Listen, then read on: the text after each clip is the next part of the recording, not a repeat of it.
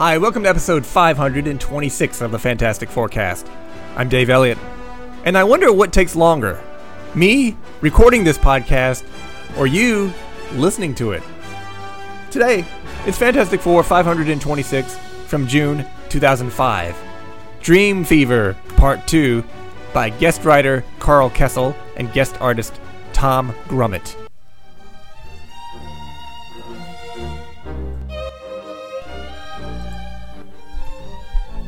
And we begin with someone describing a dream they had. It was night, in a castle, with cobblestone floors, and an angry mob in green, Dr. Doom-style cloaks, chasing the person who's dreaming this. They capture the person, screaming out, "Burn the devil!" And they tied this person up to a pole and prepare to burn him or her at the stake for transgressions against God. They go to set fire to the wood around this person, but the wood breaks and the person falls down a well, and then the angry mob prepare to drop a giant weight down the well on top of the person. They're going medieval on this person. It's like real Alabama justice here. So they drop the big rock, everything goes black, and the dream is over. And back in the Baxter building, the person who had this dream is telling the Fantastic Four about it. And that person is Alicia Masters. Something is going wrong and everyone is having everyone else's dreams. I think Alicia's real dreams are just about her touching people all over their bodies because, for her art. She does it for artistic reasons. Don't judge her. Reed figures that Alicia's dreams are those of Diablo, who was hounded during the Spanish Inquisition, which leads Reed to believe that Diablo isn't responsible for this dream swapping. I'd love to dream swap with somebody. Does anybody out there want to dream swap with me? I have to warn you, if you're afraid of armadillos, you might not want to swap dreams with me. But if you're cool with armadillos, you'll have a good time. Ben asks Reed if he has any way to solve the problem. Johnny snaps at Ben, telling him to back off of Reed and let him work. He's a bit agitated because of the dreams he's been having, and he's not getting a good night's sleep.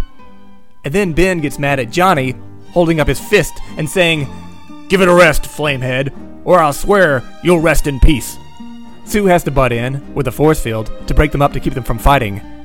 Sue points out that it'll be dawn soon, and since they won't let Diablo use their time machine, he'll soon be turning something else in the city into solid gold. Just then, we see Diablo waking up in bed after he's just had a bad dream. He immediately starts thinking about the Fantastic Four, calling them vile, cloying little creatures. And just then, a very weird moment. It appears that Diablo is normal. He's sleeping in his pajamas without his mask on.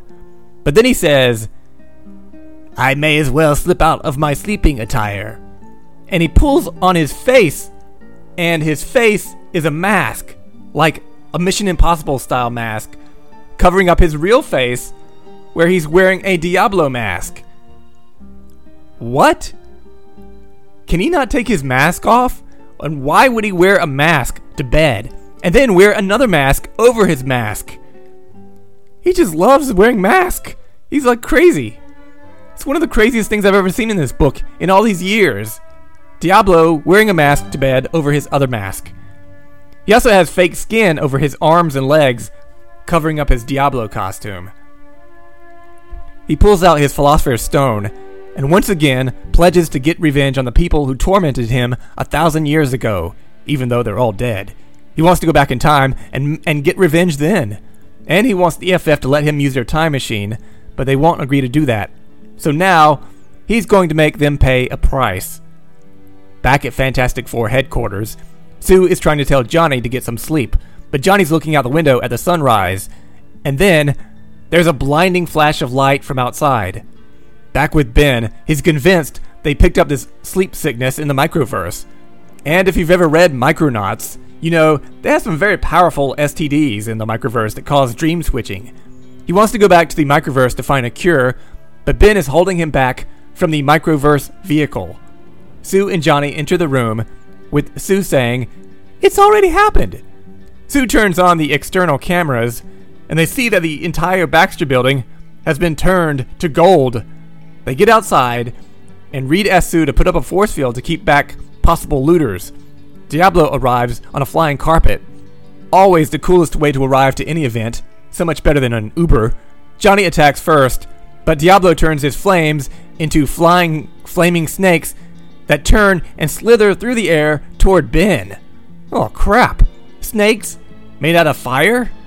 That's like the two worst things ever combined into one. Sue puts up a force field to block the flames, and Reed intervenes, trying to get everyone to stop fighting, saying they need to find a way to solve this dream mixing problem together. This is news to Diablo, who says that explains his nauseating nightmare about children. I sure hope those are Sue's dreams. Diablo uses the Philosopher's Stone to verify what Reed has been saying, and sure enough, it detects an infection.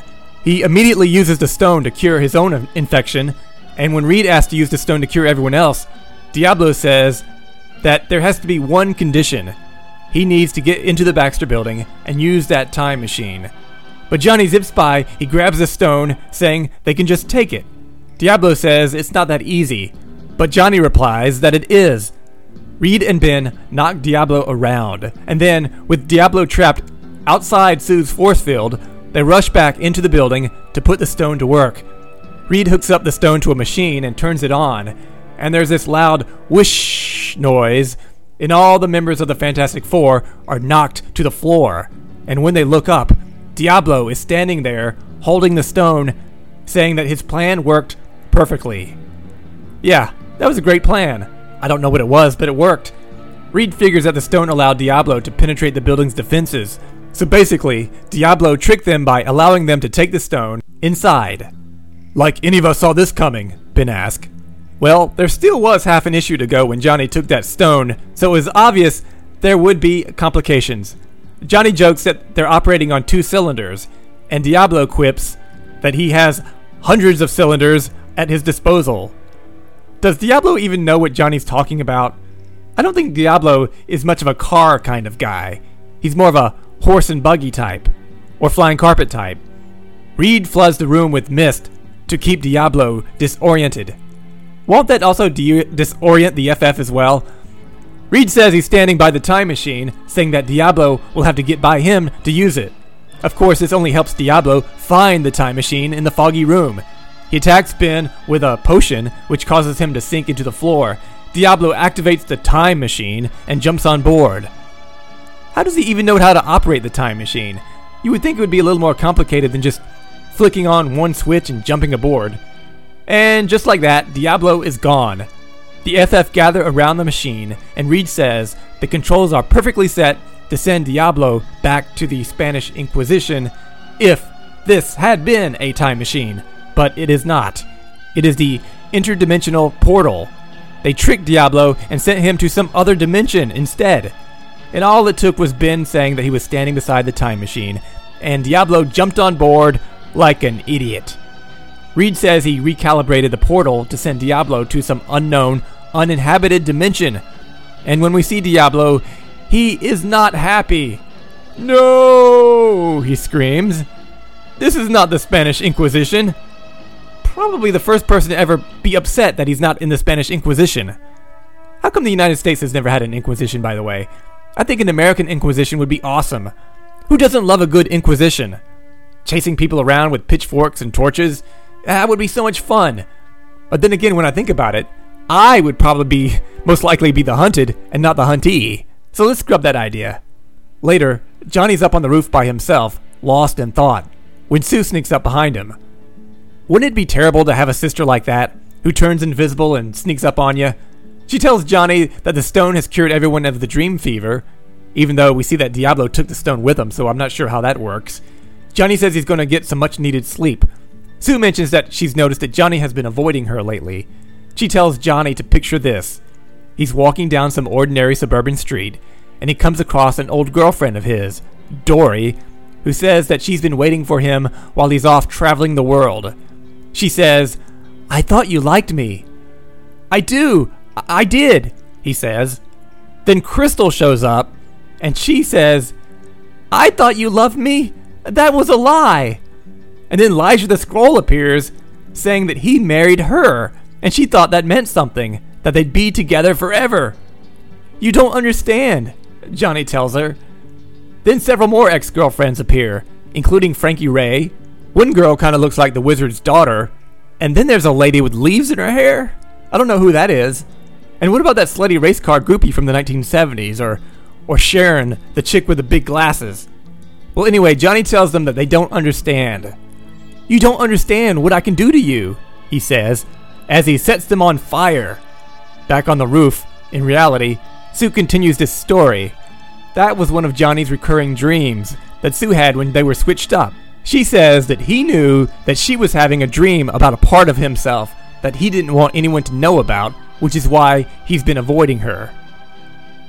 That doesn't sound like such a personal dream. Johnny's like, sure, whatever. She asks him how many times he's had that dream, and he replies, too many. She goes on to say that she never knew the reason that Johnny has never had a girlfriend very long is because he is secretly afraid he'll hurt them. Oh, come on. What a load of BS. There is absolutely no reason to come up with some stupid psychological reason why Johnny hasn't settled down. There are usually pretty good reasons why Johnny's relationships haven't worked out. Crystal had that illness and she had to go back to Attilan. Frankie became the Herald of Galactus. Elijah turned out to be a Skrull. Some of these girls were just plain boring and they had to be gotten rid of.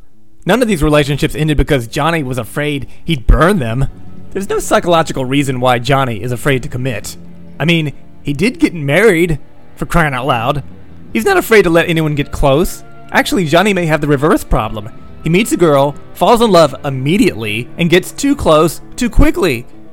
If he really had a fear of commitment, he would be banging a different supermodel every night instead of trying to date anyone at all. Oh, Karl Kesel, you really missed Mark on this one. Johnny tells Sue he's going to bed and leaves the roof. Later, Sue and Reed are getting ready for bed. Reed takes his robe off, and he's got the full granddad pajamas on. Sue says it looks like Diablo was having her dreams, and he did not enjoy them.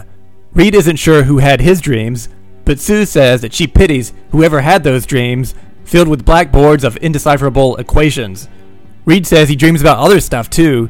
He dreams about his wants and his desires, and he turns off the lights to show her exactly what kind of stuff he dreams about. And that is the end of the issue.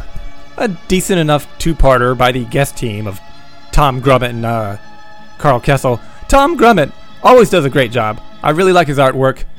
I'm surprised he's never actually been hired as the regular artist on the Fantastic Four. The story was okay, although I feel like Diablo's motivation for wanting the time machine to go back in time and torment people who have been dead for 1,000 years, that's very, very weak. I like the stuff about the dream switching a little bit more, although the conclusion about what Johnny's dreams mean is really pushing it, and it makes no sense, really. And subjecting a toddler like Valeria to Ben Grimm's dreams is kind of a cop-out. She's not going to understand 90% of the crazy stuff in his dreams. So that's all for now. Coming next time, the debut of a new creative team. Time to switch up the opening music. Plus, I've never read the Straczynski issues before, so I'm excited to see how bad they are. Or maybe good, but probably bad. If you have any questions about the Fantastic Four, about this podcast, or if you need relationship advice, you can email me at podcastff@gmail.com. Follow me on Twitter, Dave Elliott, at podcastff. You can download other episodes at iTunes and find them all at www.podcastff.podbean.com. So long, kids. This podcast is over. When the pimp's in the crib, ma, drop it like it's hot. Drop it like it's hot. Drop it like it's hot. When the pigs try to get at you, park it like it's hot. Park it like it's hot. Park it like it's hot. And if a get an attitude, pop it like it's hot. Pop it like it's hot. Pop it like it's hot. I got the rollie on my arm and I'm pouring Sean down and I roll the best cause I got it going on. I'm a nice dude with some nice dreams. See these ice cubes, see these ice creams. Eligible bachelor.